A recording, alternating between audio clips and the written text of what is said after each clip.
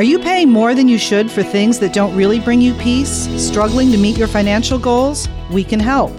Hi, I'm Diane Freeby of Notre Dame Federal Credit Union, inviting you to learn how making little changes to daily spending habits can make a big difference. Schedule a free financial checkup today at NotreDameFCU.com/elevate. That's NotreDameFCU.com/elevate. You already share our values, why not share in our benefits? Notre Dame Federal Credit Union. It's time for Notre Dame Federal Credit Union's Irish Football Fix. You already share their values, why not share in their benefits? Notre Dame Federal Credit Union. Ladies and gentlemen, Chuck Freeby and Angelo DiCarlo. We have reached October, and for Notre Dame football in 2023, believe it or not, we're at the midway point of the season. The Irish are 5-1, ranked number 10 in the country after a wild 2 weeks that saw them lose in the final minute to Ohio State, then win in the final minute at Duke. And now 2 more weeks of ranked opponents and games that will be played in prime time. This week, the Irish travel to undefeated Louisville Saturday, and then USC comes to town October 14th. Welcome to Notre Dame Federal Credit Union's Irish Football Fix. Notre Dame FCU, where you bank, does matter.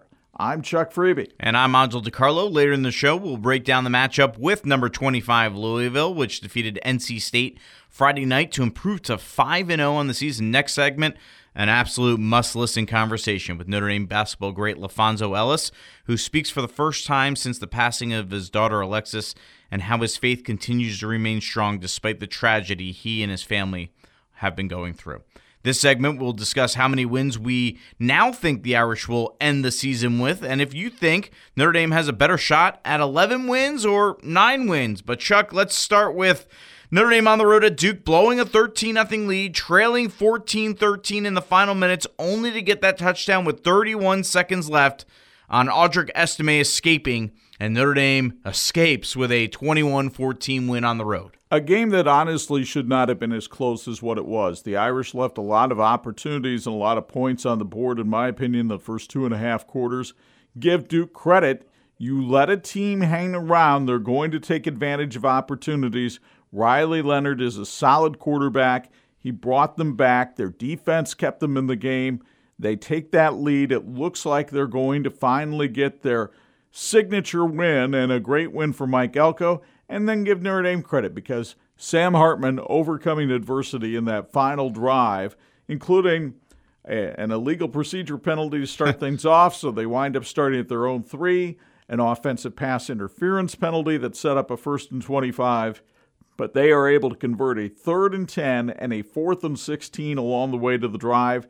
Then confusion, which was explained today as the Irish bench trying to inform Sam Hartman, we're trying to center up the ball for the field goal, and Audric Estime says, we don't need no stinking field goals around here. I'm taking it to the end zone for 6, and the Irish come back and win. Lots of problems, lots of positives, but I think in this situation, you take the win, you get out of town, but man, there's a lot to fix on this team. Sam Hartman was only 15 of 30 for 222 yards, no touchdowns, no interceptions. He was sacked twice, but this ending was the reason why you bring Sam Hartman to Notre Dame. Absolutely. That was where he showed why he's a difference maker. They were down from the start of the year, 4 of their, I wouldn't say starting, but rotational wide receivers. 2 more going down, not able to play, in Jaden Greathouse and Jaden Thomas, who are expected back this week, Marcus Freeman said on Monday in his press conference, so that is the good news on that end. But you didn't have options for Sam Hartman at wide receiver. Tobias Merriweather continues to underperform. In fact, as you mentioned, both of those penalties were on Tobias Merriweather on that final drive. So he's holding him back there. I know he's doing a good job in terms of blocking, but not in terms of the receiving. And Mitchell Evans has been the go-to guy. But Hartman, I tweeted it with 8 minutes left. I'm like, this next drive after Duke had taken the lead is why you bring him here. It didn't happen then. They went 3 and out. But at the end, he's able to do it. He's able to find his man, Mitchell Evans, and then had to make that tough decision on 4th and 16. He had all the time in the world, nobody getting open, and he's like, I'm just going to go.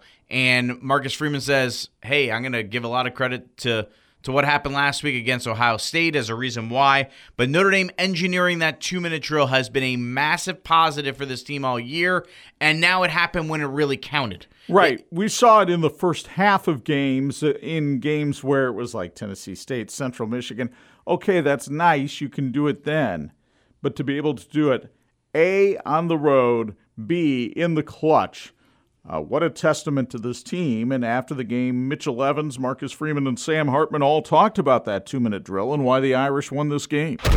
We've executed, I think, pretty much every 2-minute drill that we've had this season, and we practice it a lot. We do it every Wednesday, and our 2-minute mentality is like we feel like we can execute whatever we have to, whatever look comes at us, because they were, throwing everything at us there at the last second. But, we didn't panic, we didn't flinch, we weren't scared, we didn't back down.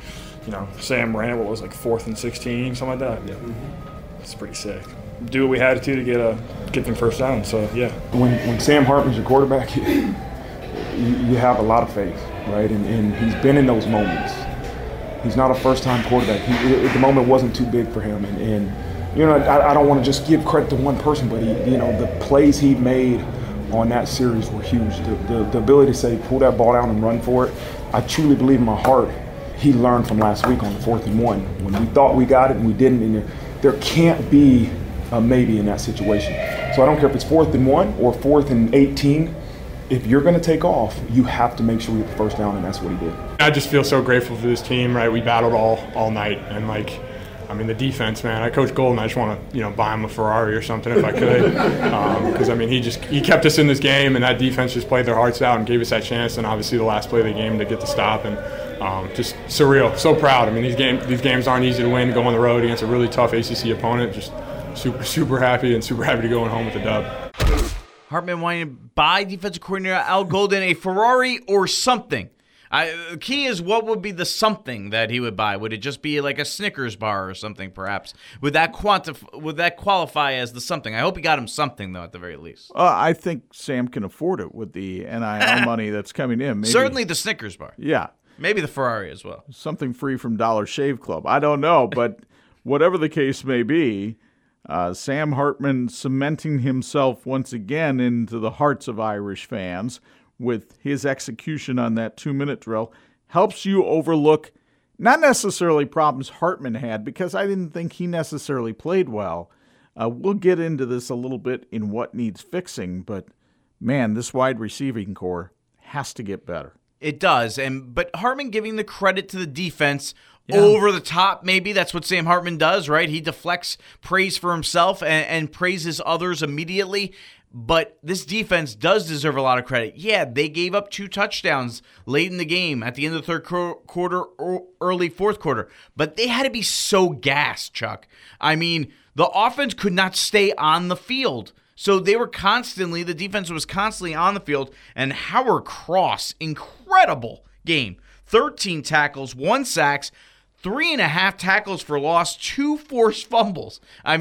And he had a sinus infection, by the way. So what an effort from him to really lead that Notre Dame defense. And when it mattered the most, they bend and don't break and put Duke in that awkward position. Do you go for it on 4th and 6, or do you do the pooch punt from the Notre Dame 33? They decide to do the pooch punt. And you can't say it was a bad decision, because Notre Dame started at their own 5-yard line. Right. And after the penalty, they started really at their 2.5. They went 97.5 yards for the touchdown. The defense really coming through for the Irish. And in the last 2 games, they've only given up 31 points to 2 teams ranked in the top 20. Well, actually, if you look at their defensive numbers, their red zone numbers have been absolutely incredible this year, where they have only given up 7 touchdowns as the opponents make 20 appearances into the red zone. And this was for a team that rolled out the welcome mat for teams in the red zone last season. So what a job Al Golden and his staff have done in that area, holding your opponents to under 20. In college football, if you hold your opponent to under 20, you should win the football game. And Notre Dame really should be sitting there at 6-0 right now. We all know why that's not the case. But the fact that the defense held in there again when they weren't getting a whole lot of help from the offense, what a great job Al Golden has done in his second year. And it makes you wonder, how much longer he's going to be around at Notre Dame, because if he's turning in these kind of performances, I have to think schools are going to come at him for head coaching vacancies. Notre Dame was the better team in this game, was the better team against Ohio State. They deserved to beat Ohio State, and they let them off the hook, and they had a horrible last minute. Everything that had to go wrong did go wrong, and they lost. They deserved to lose this game against Duke. Everything had to go right in the final minute for them to win, and it did. I still think they were the better team in both games, but I think they actually deserve to lose this one with the way they let Duke hang around. They're kind of, maybe it's appropriate that they split the difference and go 1-1 in these two games, even though if they would just do the little things a little bit better, this team could be undefeated right now. I will be curious this week when Jared Parker meets the media to have him explain his usage of the running backs in this game. It seemed, and it's perhaps ironic, that Audric Estime scores on the same play, basically, that they were running all game long and didn't get to pop. They finally get it to pop in the last 30 seconds of the game. I thought we saw very little of Jeremiah Love. Outside of the fake punt, but right. In terms of being a running back, he wasn't a factor at all. And we saw a couple of Jabron Payne sightings. I think Jadarian Price was in there for a pass play or two, glimpses of Devin Ford. And I understand some of it might have been reaction to, okay, everybody said we didn't use Estime enough against Ohio State. Now we have to use him. Part of it, too, Anj, might have been the fact that with only 3 receivers going in this game, basically Tyree, Merriweather, and Flores, you needed a little bit better pass protection in order to give receivers a chance to break open, and that's where Audric Estime would shine. I'm wondering if that's the case, because even with Estime in there, the pressure was coming at Hartman a lot. I mentioned he got sacked 2 times, but Jeremiah Love had 5 carries for 44 yards. It wasn't like he wasn't effective in his opportunities. Now, granted, one of those was the 34 punt. Was the fake punt. So yeah, that doesn't really count. So really, he had 4 carries for 10 yards. Right. In there, and Payne had 3 carries for 11 yards. Price never ended up running the ball. I forgot when as I was looking at it until I said it that the fake punt would be considered a run. So we saw him against Ohio State from the press box, and we're turning to each other and go, you got to get this guy the ball more. And at least they utilized him in a big way with that fake punt that set up Notre Dame's only score until the final minute of the game, or their only touchdown until the final minute of the game. So I thought that was real interesting. But one of the things that has really bailed Sam Hartman out has been Mitchell Evans. Yeah, and if we're going to hand out kudos for the 2-minute drill and the defense, you better hand out a third game ball to Mitchell Evans, because he was spectacular in this one. 6 catches, 134 yards, the first 100-yard receiving game of his career. Michael Mayer never had a 134-yard receiving game. And here's Mitchell Evans making plays all over the field. So tight end living up to his name. Remember, a week ago we told you that it was during the bowl prep that Marcus Freeman really started to see Mitchell Evans come out of his shell and start to shine for this team, and thought he could be big time. The last 2 weeks, it's looked a little bit like the 2022 offense, unfortunately, because that offense wasn't highly productive, but very tight end dependent. And Evans is a great security blanket for Hartman. And here's one other stat for Sam Hartman. He has now gone 145 pass attempts to open the season without an interception.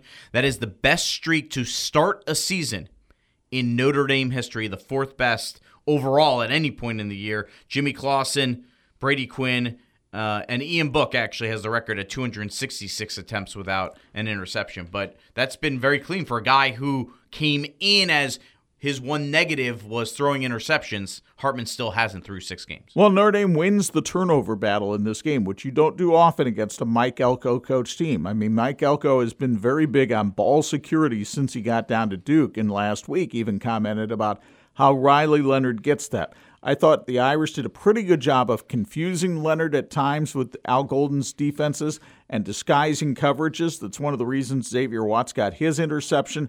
And then, of course, the pressure that they were able to put on Leonard at the end of the game. And we certainly hope Riley Leonard's okay. Mike Elko has his presser coming up on Tuesday, I believe, and we'll probably get a bigger update about Riley Leonard then. They did say high ankle sprain, so that's not a great thing, but it's not a break. Right. So there's a opportunity to come back. The question just is how long it will take before. And of course, because he's a mobile quarterback, right? You're really limiting him if depending on when he comes back and what he's able to do. And for Notre Dame fans, you want him back pretty quickly because you want Duke to have a good season, sure, so that this hangs as a big victory for the Irish. Notre Dame Federal Credit Union is the financial institution of choice for hundreds of churches and schools. Link your Elevate credit or debit card, and your nonprofits earn 1% cash back. Go to NotreDameFCU.com/elevate to learn more. All right, we talked about a lot of the positives.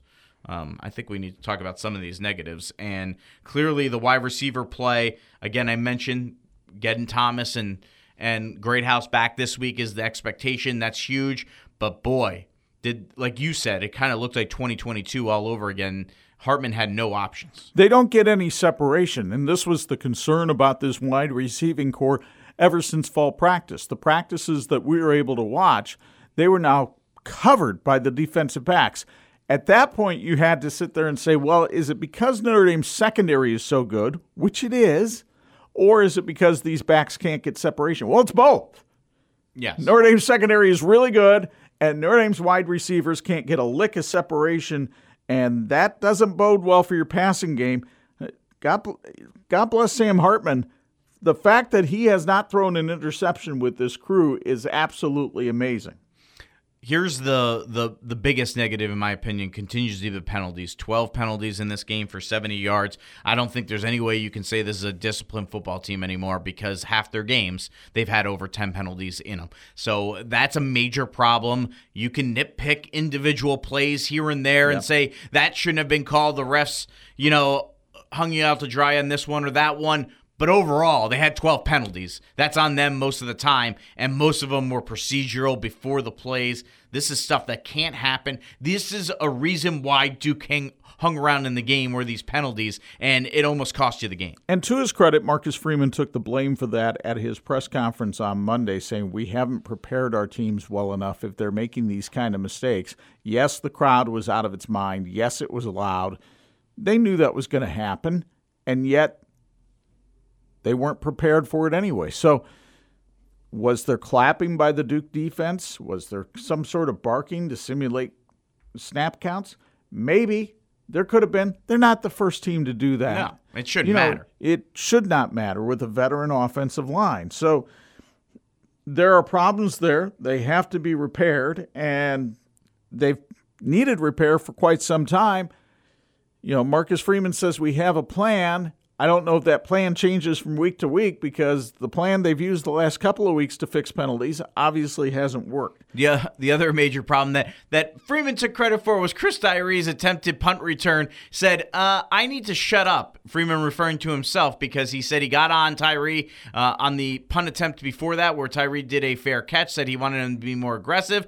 Oh, Chris was very aggressive on that one and almost cost the Irish in a major way. They got lucky on that play, and that can't happen either. And Spencer Schrader, 2 of 3 on field goals. He missed a chip shot. Wasn't horrible, but doesn't leave you confident that if they had to attempt that field goal at the end of the game, that he would definitely make it. You just don't know. Well, let's get into that a little bit, too, because the head coach says after the game, and somewhat doubled down on it today. I thought he reversed himself today. He didn't exactly reverse himself. He went on to say that the analytics tell you that it would be better for Estime to go down at the 1-yard line on that play and then kick the field goal. And I will grant you an 18-yard field goal should be a chip shot, but we've all watched enough football to know that a snap, a hold, and a kick can all go wrong at some point in time, and especially in a fervid atmosphere like that down there at Duke. So to me, if you're running back and you're behind by 1, it's not like you're up by 1 and trying to run out the clock. You are behind by 1. You need points. You got the maximum out of that possession. You got a touchdown, a 2-point conversion, and you put them with their backs against the wall, having to go 75 yards with 31 seconds. I'm sorry, I'll take the touchdown every darn time in that situation. Up by one, absolutely take the knee. Yes. But in this situation, never, unless you have Justin Tucker as your kicker. There's no way. It's an NFL move. It's not a college, certainly not a high school move. And that's the thing. All right, let's move on because we're running out of time here in this segment. How many games will Notre Dame win in the regular season? Our weekly poll, I was stunned by these results.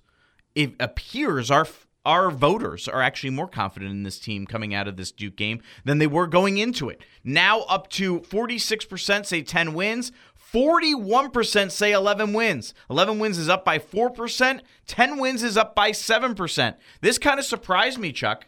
It doesn't, because they're looking at the rest of the schedule. And they're looking at maybe USC giving up all the points to Colorado and saying they're beatable? Is that what it is? I think that could be, although I will remind fans that Notre Dame will go into that game coming off 7 consecutive games in a row, coming off 3 straight night games where they get back to campus at 3:30 in the morning.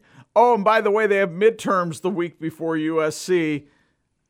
I really think if they pull off a win over USC this year, that's a massive testament to the support staff that Marcus Freeman has, who keeps these players healthy.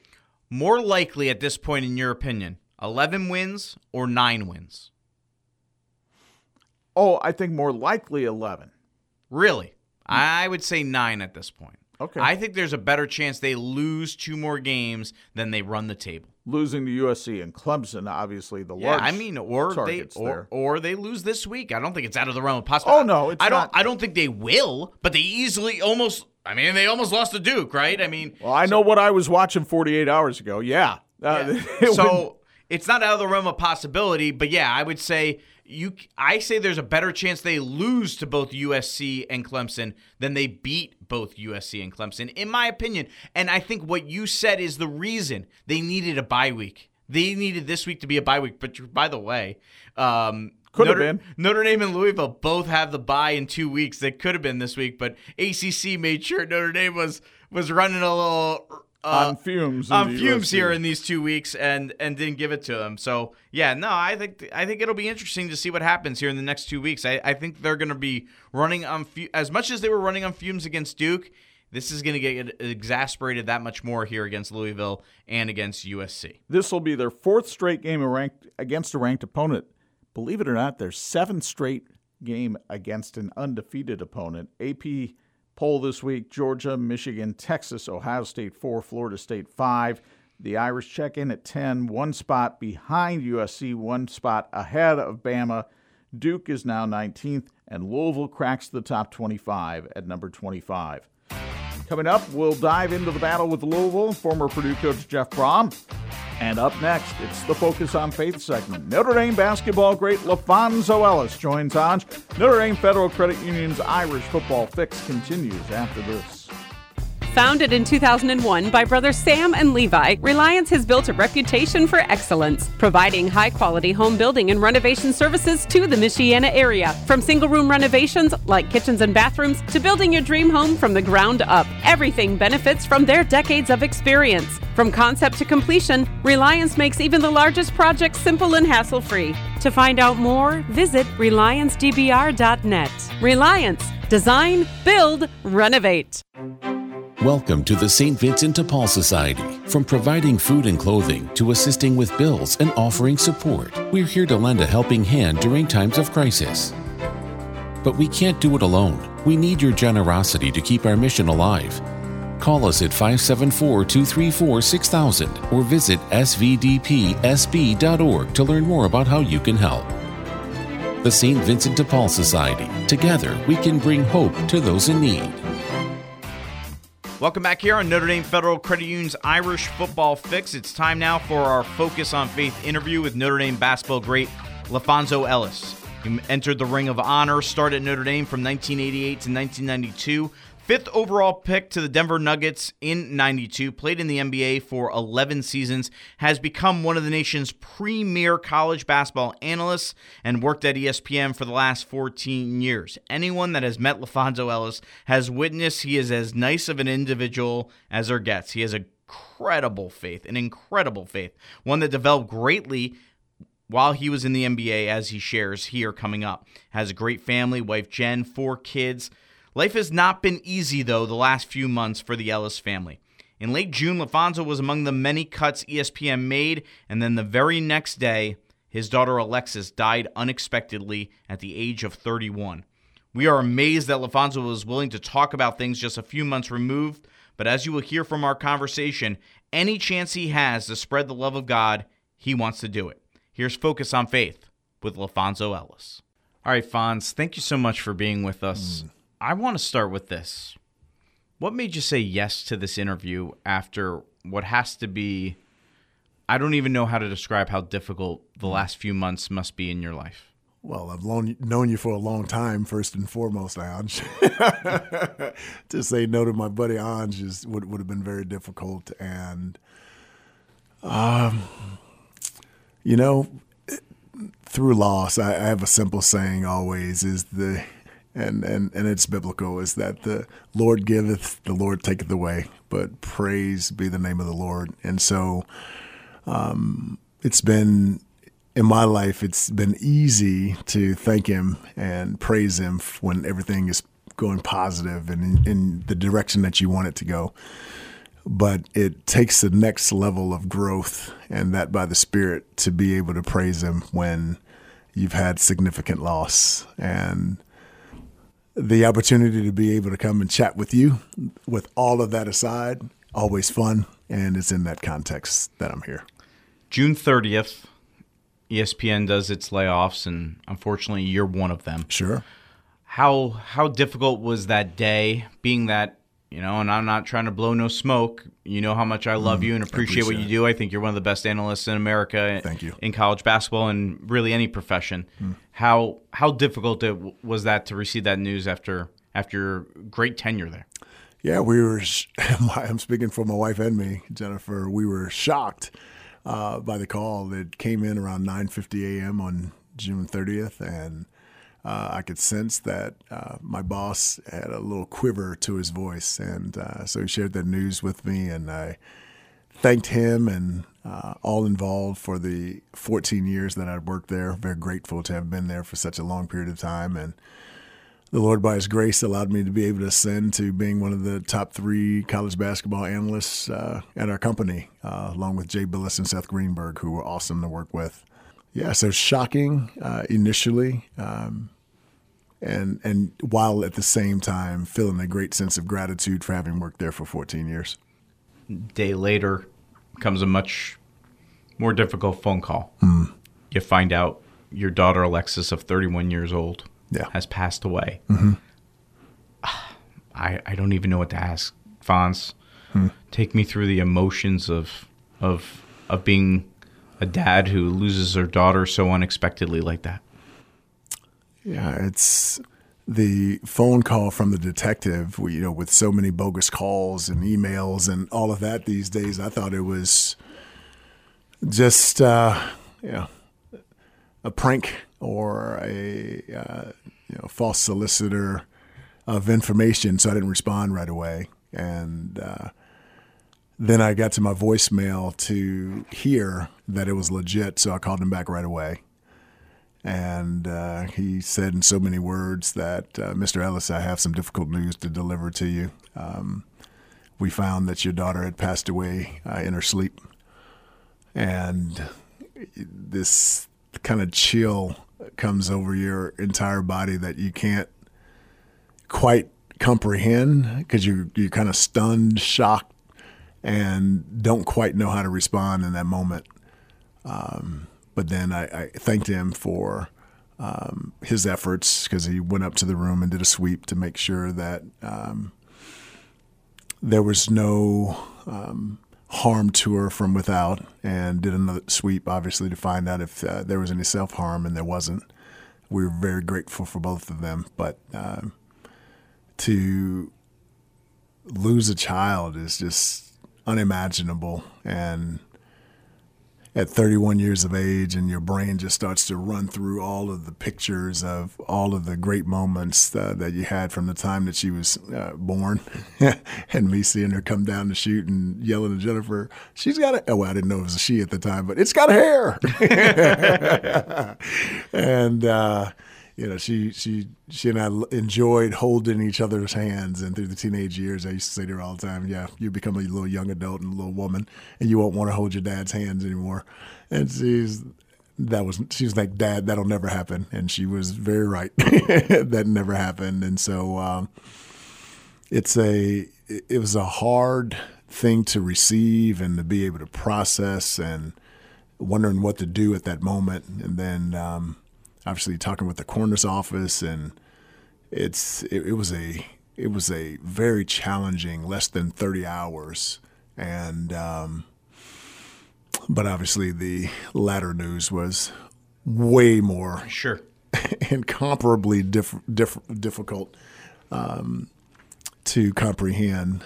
Losing a job is one thing, but it doesn't compare to losing a child. Does that test your faith at all? It does, to the extent that, I'm not a new believer anymore. I'm 53 years of age, and you deal with this duality of emotions. You on one side, you feel the great pain of the loss, but on the other side, I felt great joy that the Lord gave me 31 years with her. She was born with no complications. My wife didn't have any complications delivering her. She was a brilliant gal, fun, thought outside of the box, great to be around and be with.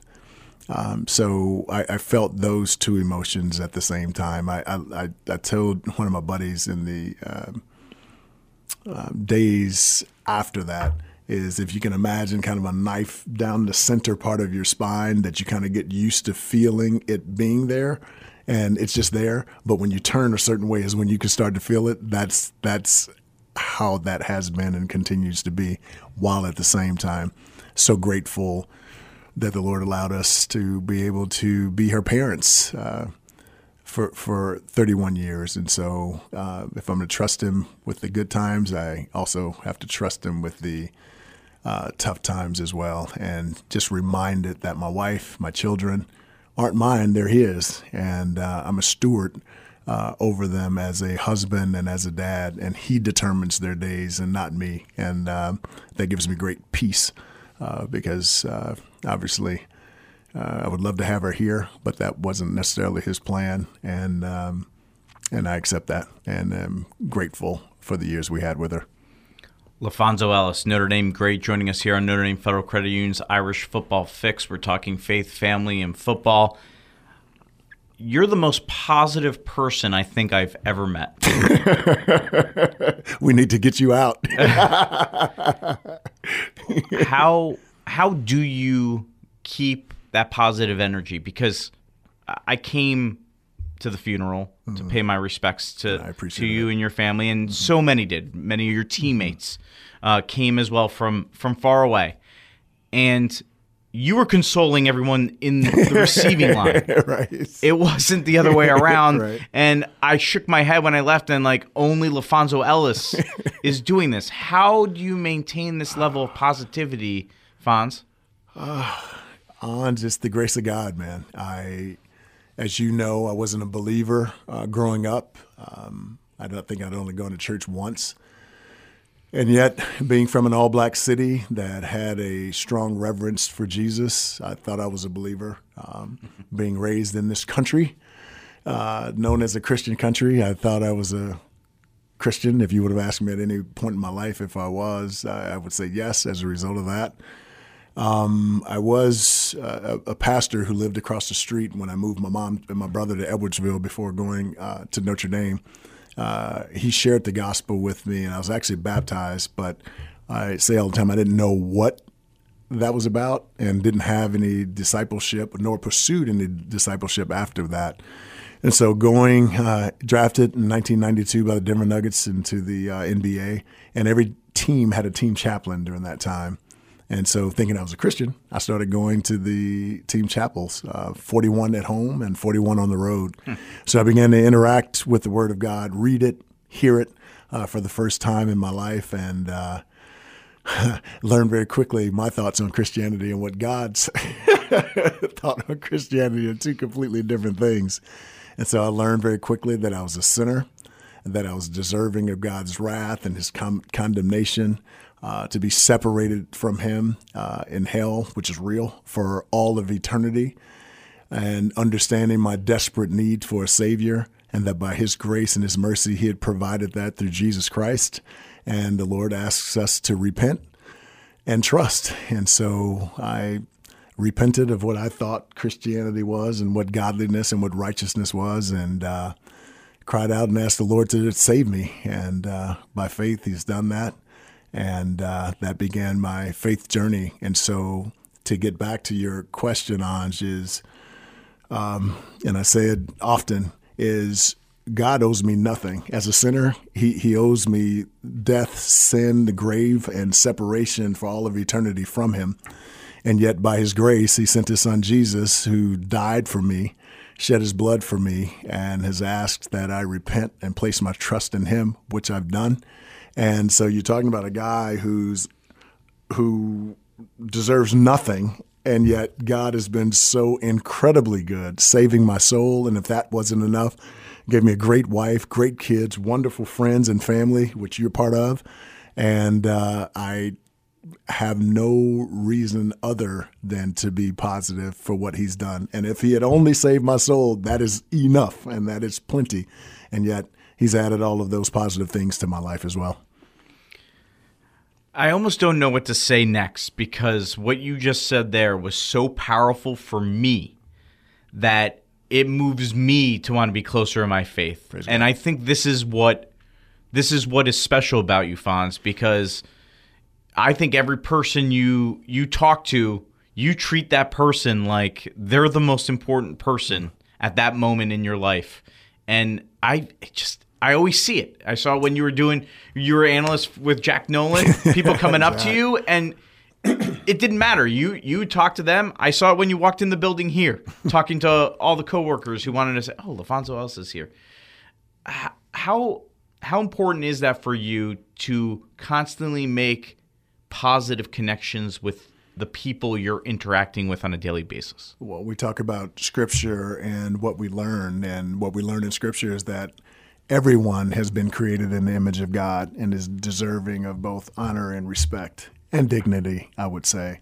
And knowing that, I try to give everyone that I encounter that, and I do it imperfectly because I'm not Jesus, but I certainly try my best.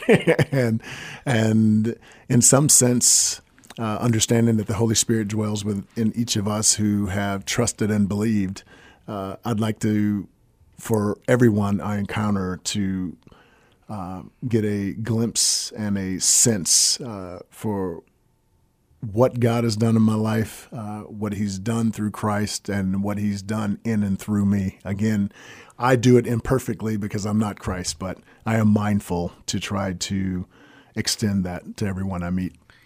If the NBA doesn't have this system where they have chaplains doing a prayer service or a mass or whatever it is before games, where is LaFonso Ellis right now? Lost. The same place I was before, lost. And yet, understanding Scripture teaches us that it's not God's desire that anyone would be lost, but that all would repent. As I look back through my life, and I had two girls at that time who were like sisters to me, Keisha and Katrina from my hometown, who were saved while they were young, and they were like, "You need to get your life right with Christ." I didn't know what that meant.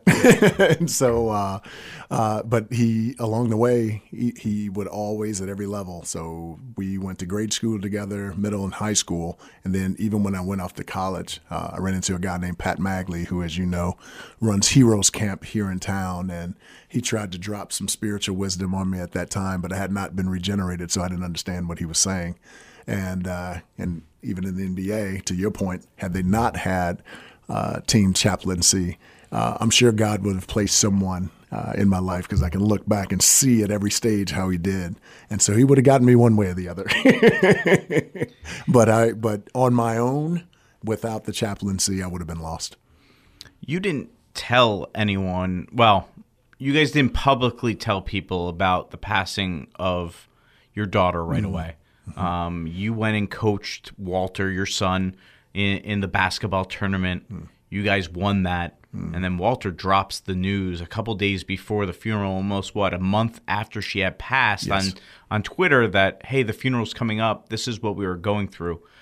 What made you guys decide not to publicly say this? Anj, as you know me better than most. I'm very friendly, but I'm very private. Well, I should say I'm very friendly while being extremely private. And so we made a decision initially, Jennifer, my wife, and then my middle son, PJ. The three of us knew, obviously, I shared with him right away. At that time, Walter had received and accepted an invitation to play for the Detroit Pistons Summer League team. So they were in Detroit in training camp. So PJ's got my daughter-in-law, my granddaughter, my daughter-in-law's family, all in Spokane, Washington. So he's got a support group. Walter didn't have one. And then my oldest son, Fonzo, had one because he coaches down in Houston and in the Dallas area. So we the three of our remaining kids, two of them had a support group. Walter didn't. And so God in his providence, Jennifer and I drove up to Detroit. We ended up getting a hotel room, and it's awesome how God works things out. Walter didn't know we were coming. And so our room happened to be at the same hotel and on the same floor as Walter's. I think he was in 620 and we were in 601. He's accustomed to me calling him around 6:30, 7:30 at night, so that wasn't unusual for him. But I did say, Walt, we're actually in your hotel on your same floor, and I'm in 601. Would you mind coming over? So we shared the news with him.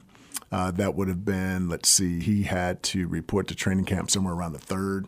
So that would have been around the 4th because we wanted to let him get through 2-a-days and get to single-day practices so that we could share with him so he'd have a chance to process it with family in town. And so he took off 2 days later heading to Vegas to play in the Summer League. And to your point, on the 15th is when we started training camp for TBT. And wanted him to get through his process first and get home. And so it was interesting. We win the TBT, and it's hard enough for non-alumni teams to win it. And we win that one, and we're at this great level of just, wow, look at what God did. And then all of a sudden had to 180 degrees pivot to get ready for the funeral. So Jennifer and I would have kept it private, but we said to the kids, if it helps you in your grieving process to share, then feel free to do so. And that's why Walter did that. When you guys were going through that and you and Walter are winning the basketball tournament, how does that help a little bit? Distraction-wise, having that bond, I guess, with Walter, did that help in – nothing's replacing, obviously, sure. But does that help a little bit in terms of maybe winning for her, just different things like that? Did that process help you guys in the grieving process? Yeah, I think so. And Walter did it beautifully afterwards. He just sent out a really simple tweet, if I remember, and it was something to the effect of, "This was for you, Lex." And so I'm sure it was cathartic in some ways. I just remember I do TBT because it's like a missions trip for me. It's the only opportunity that I have in my life to have this time, literally at least a week and a half with young men who some know Christ and others don't. It's a great opportunity to have it. This is the only time I have a captive audience that way to be able to love on, encourage, and then by day 3 we share the gospel with the guys. And so that's awesome. That's really what that's about. And but yeah, it was cathartic in some ways because I was trying to carry my own grief and trying to manage our team and coach our team and trying to be a rock for my wife and for Walter. And I tell you, Anj, I still remember the day. The funeral was on Friday. PJ, Danielle, and Hattie returned to Spokane on Tuesday. And I remember coming home, Anj, and I sat down on the couch, and I've never felt this emotion before, but if I could describe it, it was almost like a weight that was sitting on my head that caused me to be like very sleepy and stayed with me for a long period of time. We just returned from babysitting our granddaughter for 11 days in Spokane. And I said to Jennifer, and I told her about it when I started to feel it. But then 2 days before we returned home, I awakened and it was gone. LaFonso, thank you so much for coming in and sharing your story. I think it's got to be difficult for you to do these type of interviews at this point, I would imagine, but I think you're helping other people. You're kind, Ange. I'm grateful that you had me, and I'm glad that we get to do it together, and I'm grateful to do it with a dear friend. And the final thing I have to say, Ange, is that in what we do for work, a good analyst never leaves the viewing audience with a question mark. And I know many may be wondering if she took her own life, and the answer to that is no, and we praise God for that also. We will continue to pray for all of you. Thank you, Fonz. Thank you, brother. When I saw him coming out of the wake before Alexis's funeral, I told you I've never met a man with a stronger faith. And I know when you came upstairs to the office after doing this interview, you were shooketh. I was, and you heard during the interview, there are points where I literally say, I don't know what to say next, because I was physically removed from the conversation as someone doing an interview as a professional sportscaster. I was having a conversation with a friend, and it was that impactful, that powerful, that I think LaFonso is going to do. He has done so many positive things for people, but I think this interview, for those that will hear it, who are grieving, who have grieved the loss of maybe children or anyone in their life, I think this is a really positive message about the greater scheme of what life is and God's role in our lives. And I think certainly I can't express it now the way LaFonso did over the last 20 minutes. I can't thank him enough for sharing his story. And I think we're both getting choked up just thinking about it. Yeah. And all his family has gone through, and will continue to pray for the Ellis family. He is one of the most positive people you'll ever meet. Coming up, it's another primetime matchup against the top 25 opponent. As Notre Dame prepares to go on the road to face undefeated Louisville, we preview the battle with the Cardinals next on Notre Dame Federal Credit Union's Irish Football Fix. We know you like football. So do we. We're TireRack.com, and this is our version of a 2-minute drill, except it's only 30 seconds.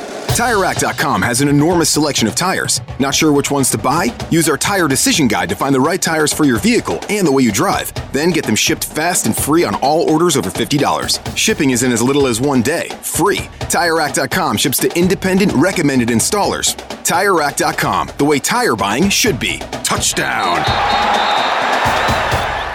Medicare benefits can be confusing, but they don't have to be. I'm Tony Letcher, licensed insurance agent. Imagine being able to explore all your options. I work with many of the top nationally recognized carriers, and when we shop multiple carriers, you could save the right coverage at the right price. I don't want you to be my client today. I want you to be my client forever. Call Tony Letcher today to schedule a free consultation or visit tletcher.com. There's nothing quite like that first taste after the grill master has patiently smoked meat for just the right flavor.